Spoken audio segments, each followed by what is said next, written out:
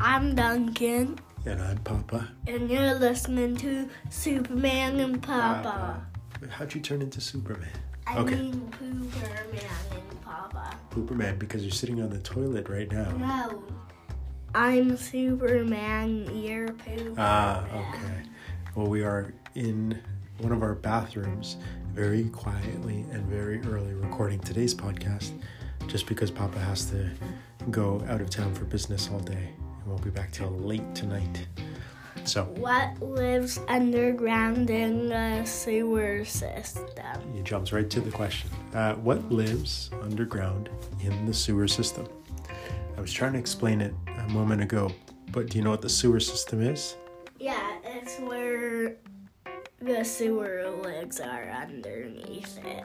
Yeah, there's lots of tunnels that are all connected, and that's where the water and all the toilet waste that gets flushed goes through to get eventually filtered, and the water gets recycled, reused.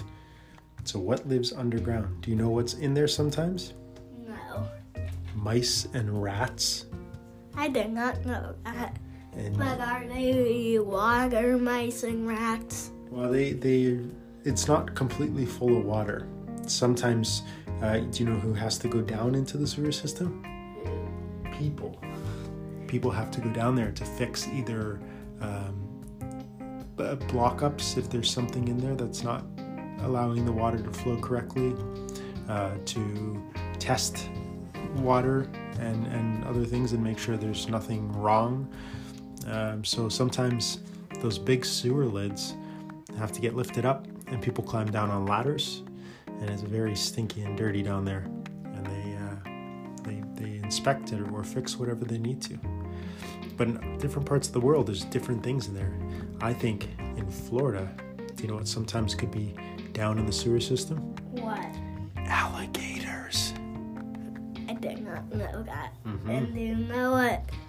I think what could be in them? What? Worms. There might be worms. There's definitely cockroaches, especially in places like New York City. There's lots of bugs that live down in the sewer system too. That's how they get around underneath the city. True story. All right, buddy, good question. Ready for mine? Yeah. Why do people sneeze? I know you sneeze because you have cat allergies. That's one reason. Yeah. What causes a person to sneeze? I say that as I sniffle from my cat allergies. Cat fur Okay. or dog fur. Is there something that happens inside of your nose that makes a switch go off and says, all right, time to sneeze? No, just boogers come out. Just boogers? They say, I'm out of here. Yeah. Okay. Can you make someone sneeze?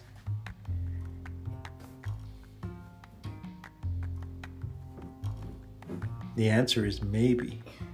If I were to take a feather and tickle your nose just a little bit. I would sneeze. Another way is